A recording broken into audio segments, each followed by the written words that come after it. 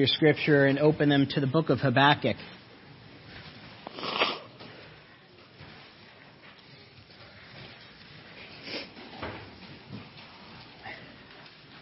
It's on page 1456 of the Blue Pew Bible.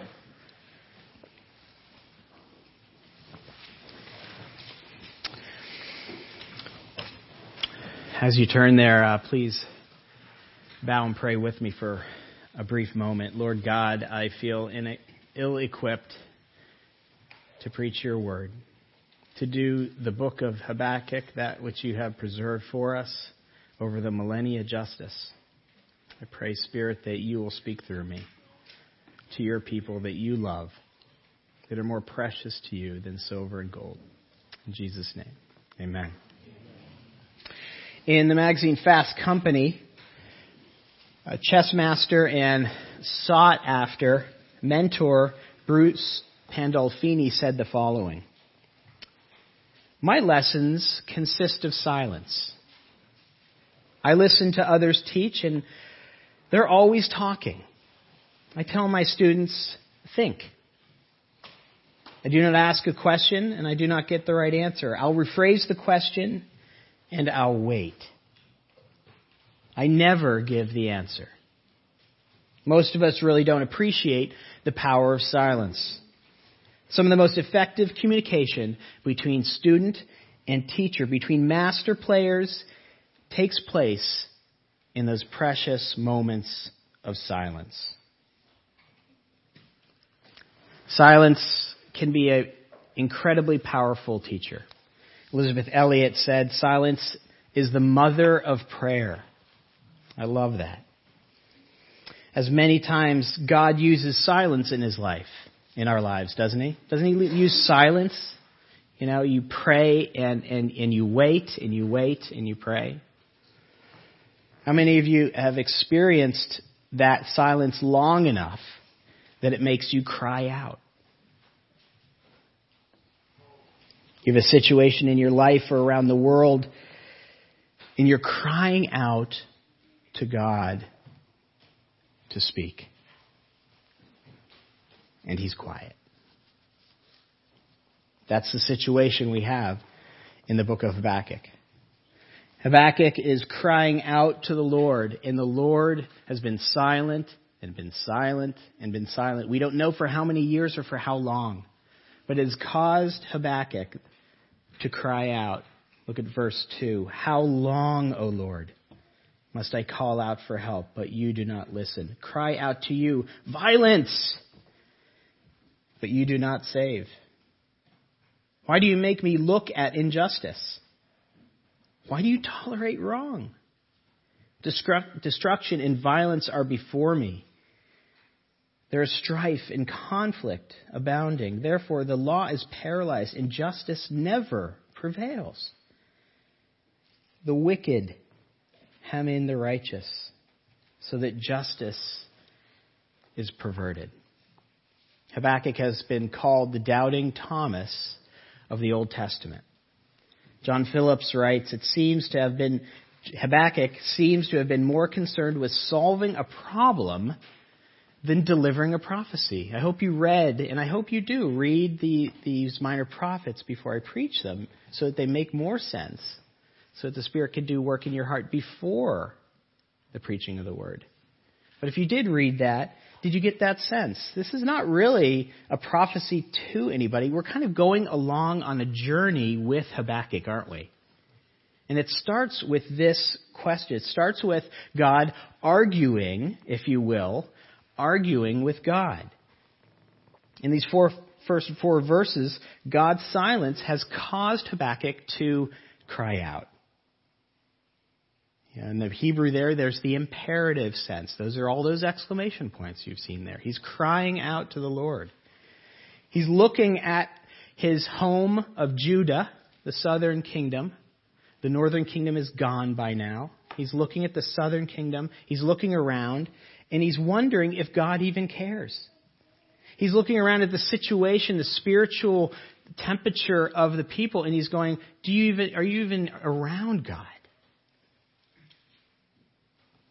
He's experiencing God's silence and asking the age-old question, God, where are you? Where are you? To understand this question, you really do have to understand a little bit of the time in which Habakkuk is living. He's living in a time of around 600 BC. That doesn't mean much to anybody.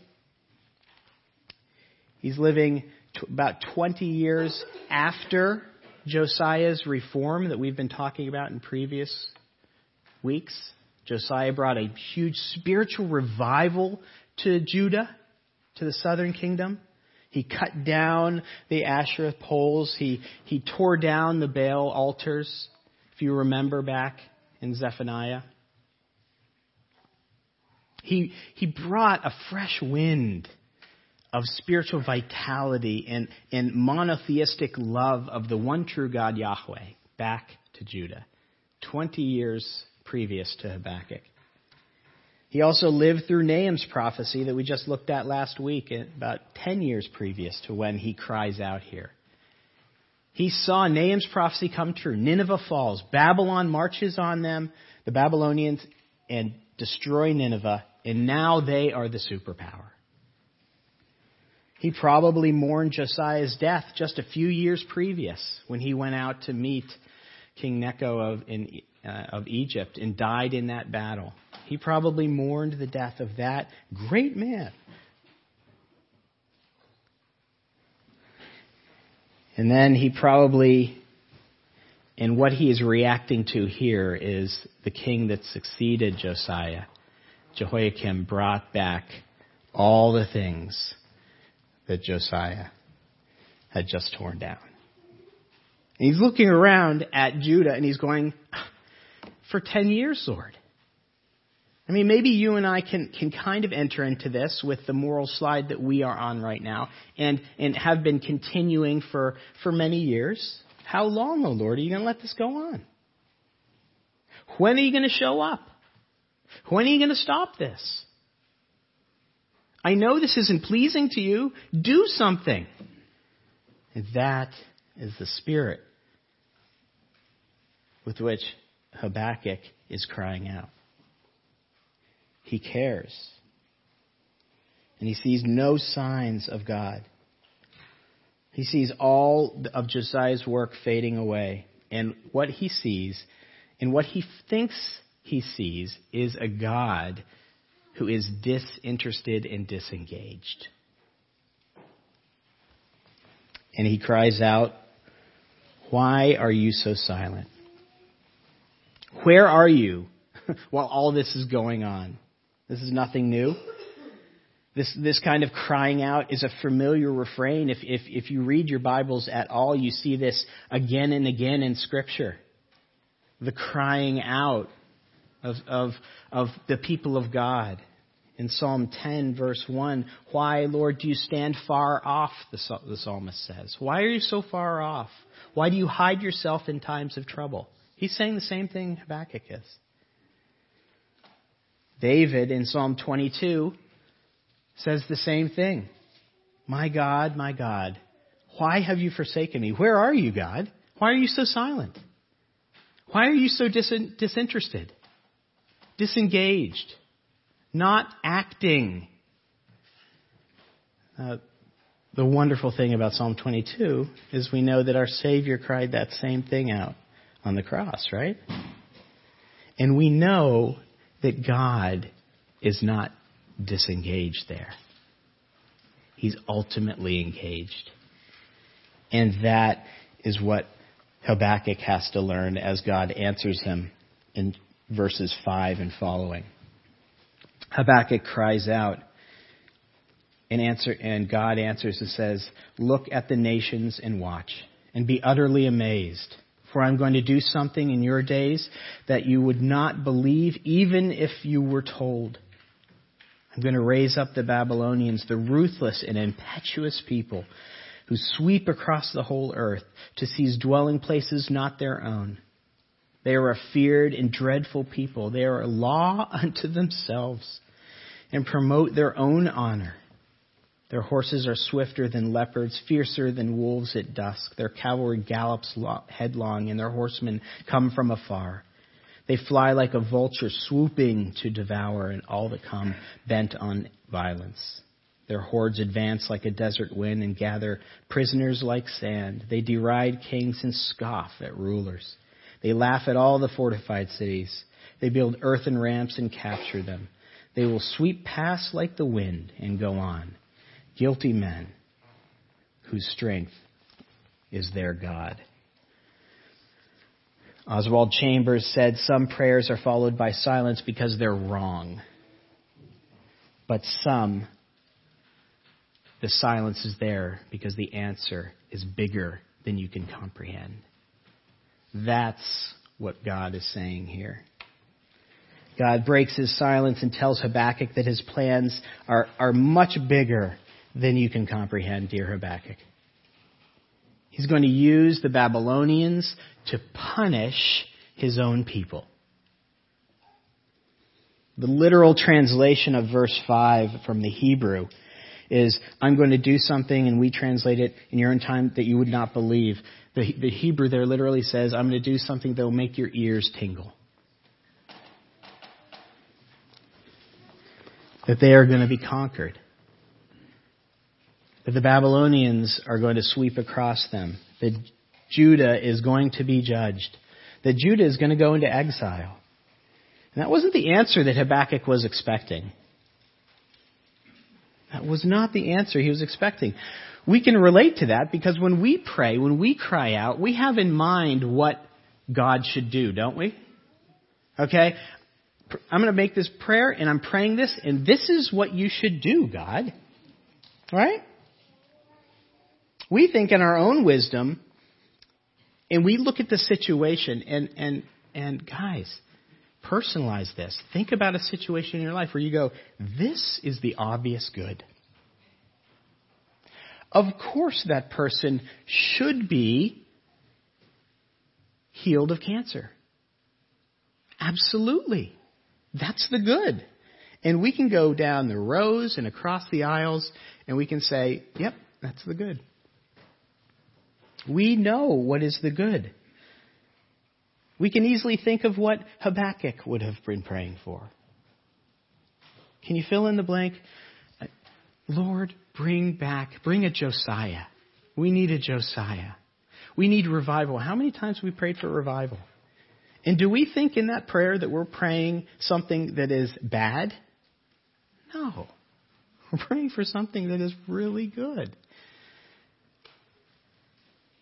But God's wisdom is beyond us. His ways are not our ways. And His thoughts are not our thoughts. His ways are so much higher than our ways are as the heavens are. Isaiah 55, 8 and 9.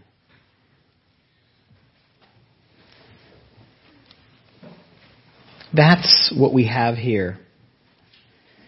Habakkuk, like many of us many times, he hears that answer and he goes, what do we do? Oh, okay, I bow to that. I prayed for cancer to be healed. God says no, the person's going to die. What do? We kick back. And that's exactly what Habakkuk does here. Look at verse 12. The question is, why are you silent? The answer is, I'm going to do something that you haven't even prayed for. And Habakkuk answers back, O Lord, are you not from everlasting? My God, my Holy One, we will not die. O Lord, you have appointed them to execute judgment. O Rock, you have ordained them to punish. Sounds good so far, but then look at verse 13. Your eyes are too pure to look on evil. You cannot tolerate wrong. Why then do you tolerate the treacherous? Why are you silent while the wicked swallow up those more righteous than themselves? Habakkuk is a little humbled here. He recognizes the sovereignty of God, but he asks another question. He doesn't just settle on that. He asks, okay, God, how could you do such a thing? How could you have those more wicked than we judge us? First, Habakkuk says that this doesn't line up with your character. He's actually building an argument. This isn't your character, God. Look at verse 13. Your eyes are too pure to look on evil. You cannot tolerate wrong. Why then do you tolerate the treacherous? He's asking, he's actually telling God, in the form of a question, light can have nothing to do with darkness. So how are you doing this, Lord? How can you do that? How can you use those who are unholy to judge those more righteous? To say it another way, and this is the way we say it today, how could a good God allow evil? How could a good God allow suffering? But he has another. It's a compound question he asks. In the second part of that, in verse 13, he says, why are you silent while the wicked swallow up those more righteous than themselves?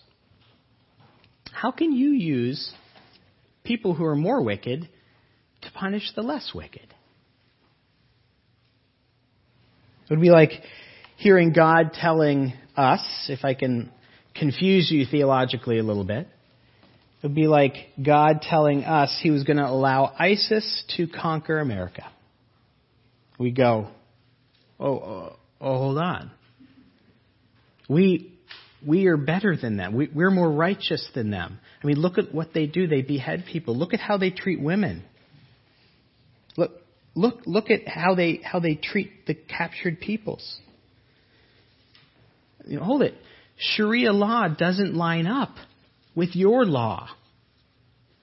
How can you do that? Hold it. They don't have God on their side. That's the confusing theologically. Put that aside for now. Yet they will punish us. Habakkuk is confused and decides to wait on God to answer him. He says, stick that in your cap and I'll wait for your answer. I've got you.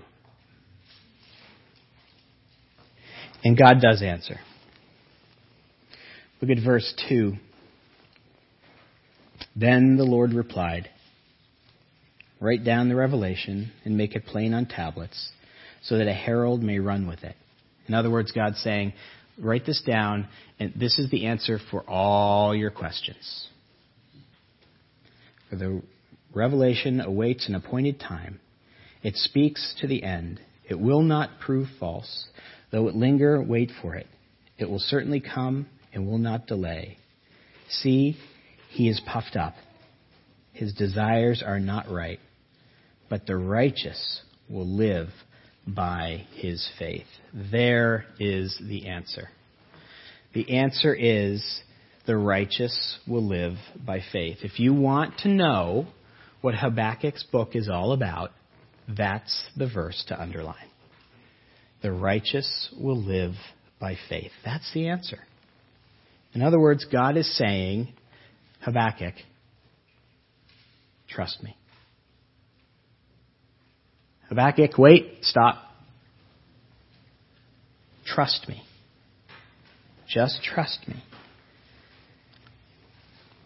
That's the answer God gives. I know what I'm doing. We don't like that answer. I don't like that answer.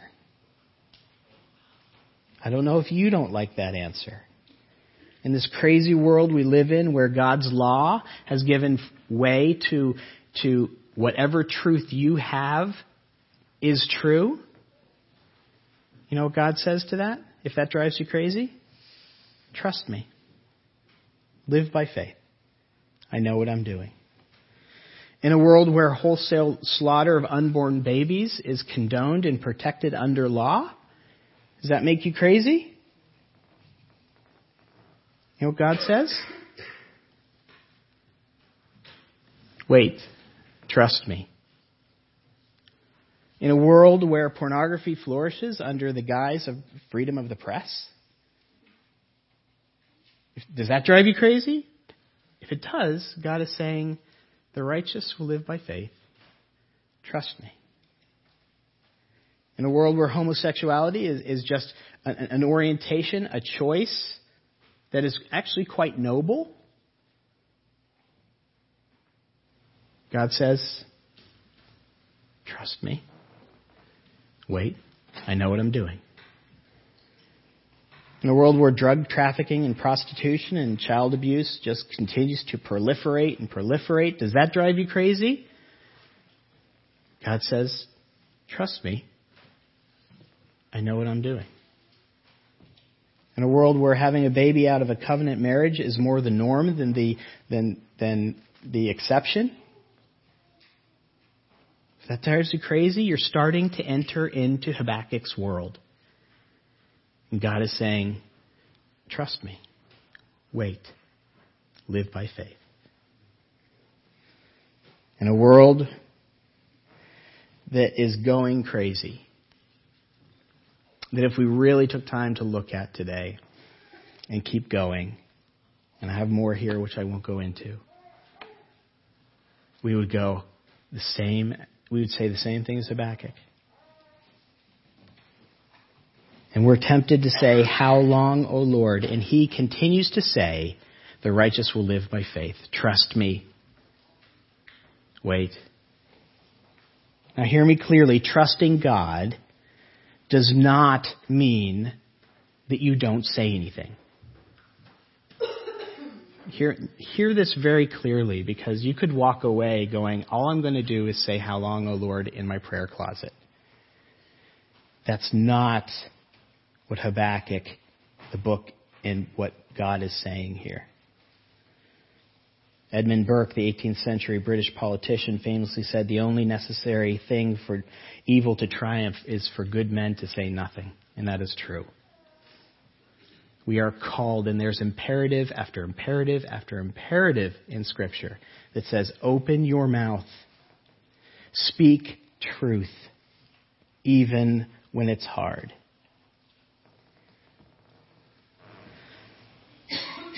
We can and should be actively involved in pushing forth the truth as found in God's Word.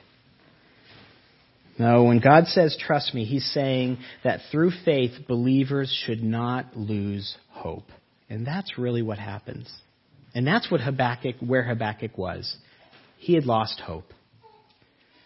Nancy Guthrie wrote, living by faith is saying, I refuse to allow this difficulty in my short-term future to rob me of long-term hope. We're going to talk about that when we get to chapter 3. Living by faith means that we should not look at the world around us and question God.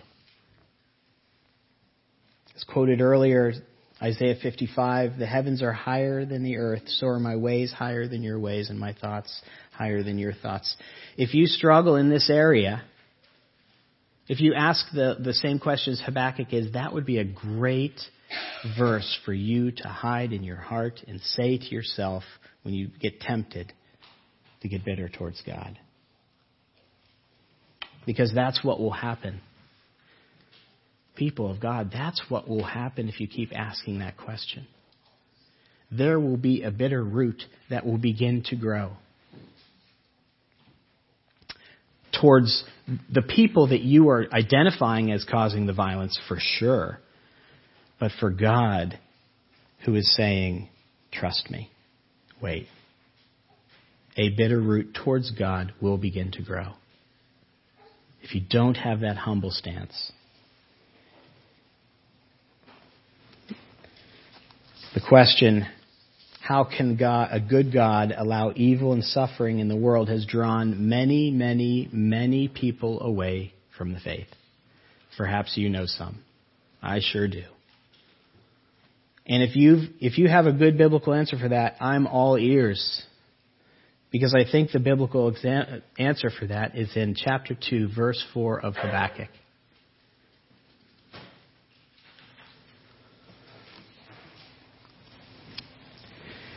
Bitter people towards God hold God accountable to Habakkuk's first and second question and say, if you can't answer those to my satisfaction, forget you. And when he is silent, they walk away. And I want to tell each and every one of you, there will be times in your life where you demand an answer from God.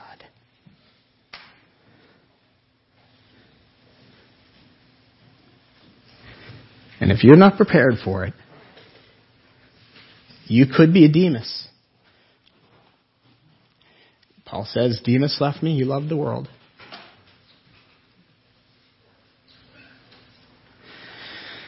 And I love each of you so much, I don't want you to do that.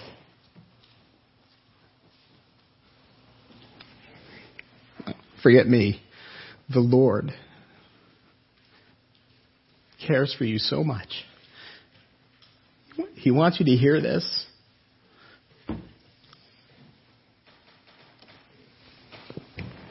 Anyway.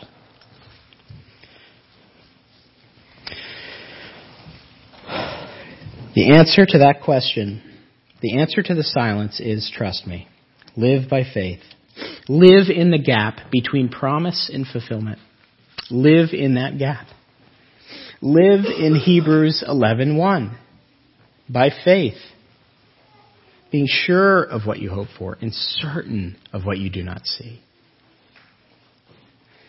Live by faith in the promises of God, even though they're not fulfilled. By the way, that's Hebrews 11. That's the point of Hebrews 11. And that's what God reminds Habakkuk of in the rest of chapter 2. He tells Habakkuk that Babylon will answer for their sin. God is gracious to Habakkuk and answers him. That's what the 5 woes are all about in Habakkuk. Verses 6, woe to him. Verses 9, woe to him who builds his realms by unjust gain. Verse 12, woe to him who builds a city. Verse 15, woe to him who gives drink to his neighbors. And in verse 19, woe to him who says to wood, come to life, or to lifeless stone, wake up. Can it give guidance? It is covered with gold and silver. There is no breath in it. Verse 20, but the Lord is in his holy temple. Let all the earth be silent before him. Babylon will answer for the cruelty and covetousness and cults that it has. The Lord is holy in his temple. God is in control. That's what verse 20 is all about. He's telling Habakkuk, I'm in control. Let the whole earth be silent before him. I'm in control. And that changes Habakkuk. We don't know the time between chapter 2 and chapter 3. We really don't. But that truth sinks down from here to here. And it changes Habakkuk. Because you can see a change from chapter 1 to chapter 3. And we begin to see what living by faith looks like. And it looks like he begins to accept what God is telling him. Look at verses 1 and 2 in chapter 3. A prayer of Habakkuk the prophet. Lord, I have heard of your fame. I stand in awe of your deeds, O Lord. Renew them in our day. In our time, make them known. In wrath, remember mercy. The whole chapter is a prayer. And so it's teaching us that living by faith is prayerful living. That's the first thing that we can draw from chapter 3. Living by faith is prayerful living. In 2004, I don't know if you saw the remake of the King Arthur legend. And it was set in Roman times, which was interesting. But Lancelot finds his king in one of the scenes. Lancelot finds King Arthur on his knees in prayer. And he asks the question, why do you always talk to God and not to me? Prayer to whomever you pray that we won't cross the Saxons. Arthur says, my faith is what protects me, Lancelot. Why do you challenge this? I don't like anything that puts a man on his knees, Lancelot says. And Arthur says, no man fears to kneel before a God he trusts. And so we see Habakkuk on his knees before the Lord. People of God, prayer shows that you trust God. You want to try one of the distillations of prayer? One of the distillations is it's showing that you are answering the silence with, I trust you, God. Not my will, but yours be done. That's the quintessential prayer, isn't it? I trust you. So you want to know what living by faith looks like? You want to put legs on that? Get on your knees. That's what it looks like. That's what living by faith, trusting God, really looks like. Ralph Sockman wrote in his book, In the Higher Happiness, we use prayer as a boatman uses a boat hook to pull the boat to shore and not to try to pull the shore to the boat. Not my will, but yours be done. That's what we see Jesus doing in Gethsemane. A person living by faith is a person that is prayerful. Someone who doesn't try and pull the shore to him. God, do this. Here's what I see as good. Do this. This is so obvious it's logical. Do this. It's allowing him to pull you to his shore, even when there's silence. Lastly, living by faith is joy despite suffering. Is living with joy despite suffering. Look with me at verses 16 and following.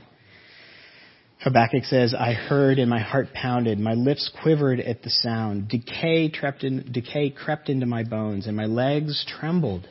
Yet I will wait patiently for the day of calamity to come on the nations invading us. Though the fig tree does not bud, and there are no grapes on the vines, and though the olive crop fails, and the fields produce no food, though there are no sheep in the pens, and no cattle in the stalls, yet will I rejoice in the Lord. I will be joyful in God, my Savior. J. Vernon McGee, in his wonderful way, says Habakkuk begins with a question mark and ends with an exclamation point. Picture Habakkuk paints is of losing everything. It's a picture of economic disaster. Those things that he lists there were what you had for worth. Those going to Rwanda will understand this. Us in America, we don't get this. We have a lot of stuff. If they lost those things, they were done. You were going to suffer. If those things were lost, they would put you into a tailspin. We have we've all had those Habakkuk 3:17 times in our life, to greater and lesser extent, where there are no sheep, there are no cattle, there are no grapes, there are no figs. Those times when this fallen world deals us a blow that we weren't prepared for. How do you live by faith during those periods, the circumstances? The world's answer. The world has answers. You can go to the world for answers. And the world's answers are resignation, detachment, and bravado. Resignation. Nothing I can do about it. Detachment. I don't want to think about it. Bravado. Don't let it get you down. Those are ways you can approach difficulty in your life. But those aren't honest, are they? They don't acknowledge the pain. They don't acknowledge the loss. Now, Christianity and Scripture gives us a different path here. Living by faith is acknowledging the loss, verse 17, but remembering what you have been given, verse 18. It's holding those in tension. This is what Horatio Spafford was writing about in the hymn we just sang, It Is Well With My Soul. I hope you sang that and you were listening to the words you were singing. Because I can't but imagine that he had Habakkuk 3:17 and 18 in mind as he was penning those. If you know, you probably do know this backstory to that hymn.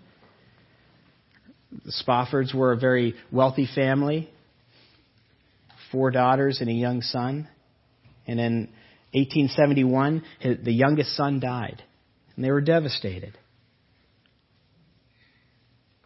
And then the Chicago fire happened, and it took away all his wealth. He's a wealthy landowner in Chicago, wiped out his wealth. A year after that, recovering from the tragedy of losing their son and losing their finances, he sent his wife and his 4 daughters ahead of him to Europe to try and mend from these tragedies, spending some time together as a family. And on the way over, that ship was struck by another one and sank in 12 minutes. And Horatio got a telegram from his wife from Europe in 1873 that had 2 words on it: saved alone. He had lost his 4 daughters. Gone.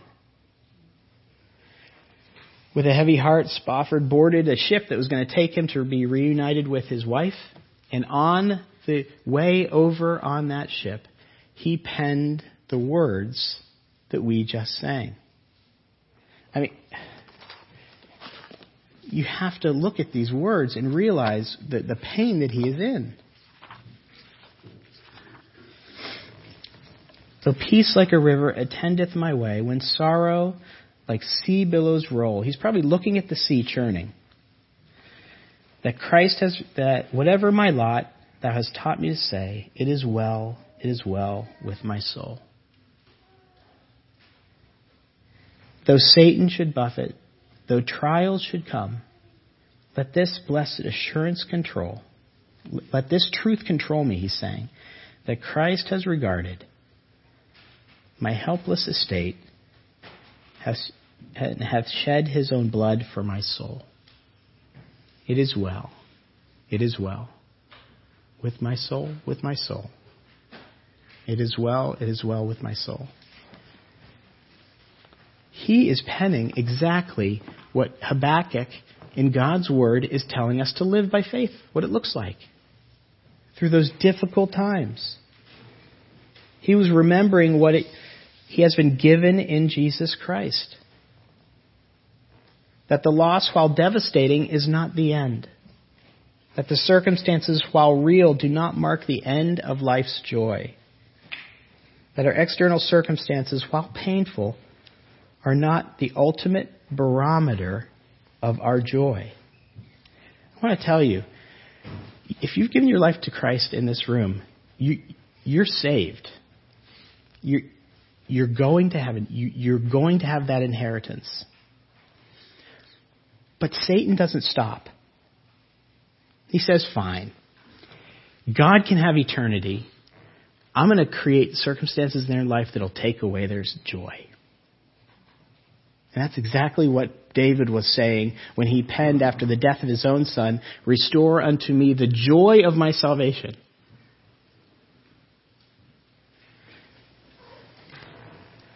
Satan can disable you. And if you're in this room and you trust Christ, that's his whole purpose in life. And I'm here to tell you that God does not want that for you.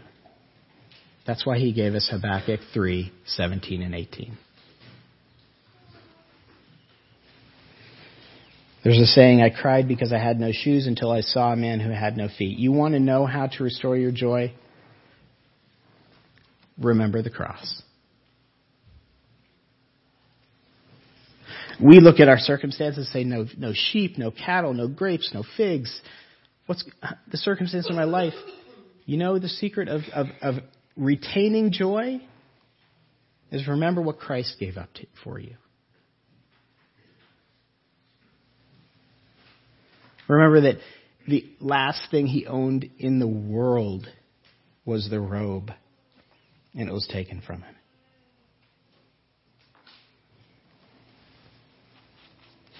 At times like that, we have to remind ourselves that Jesus replaced his perfect joy with ultimate suffering.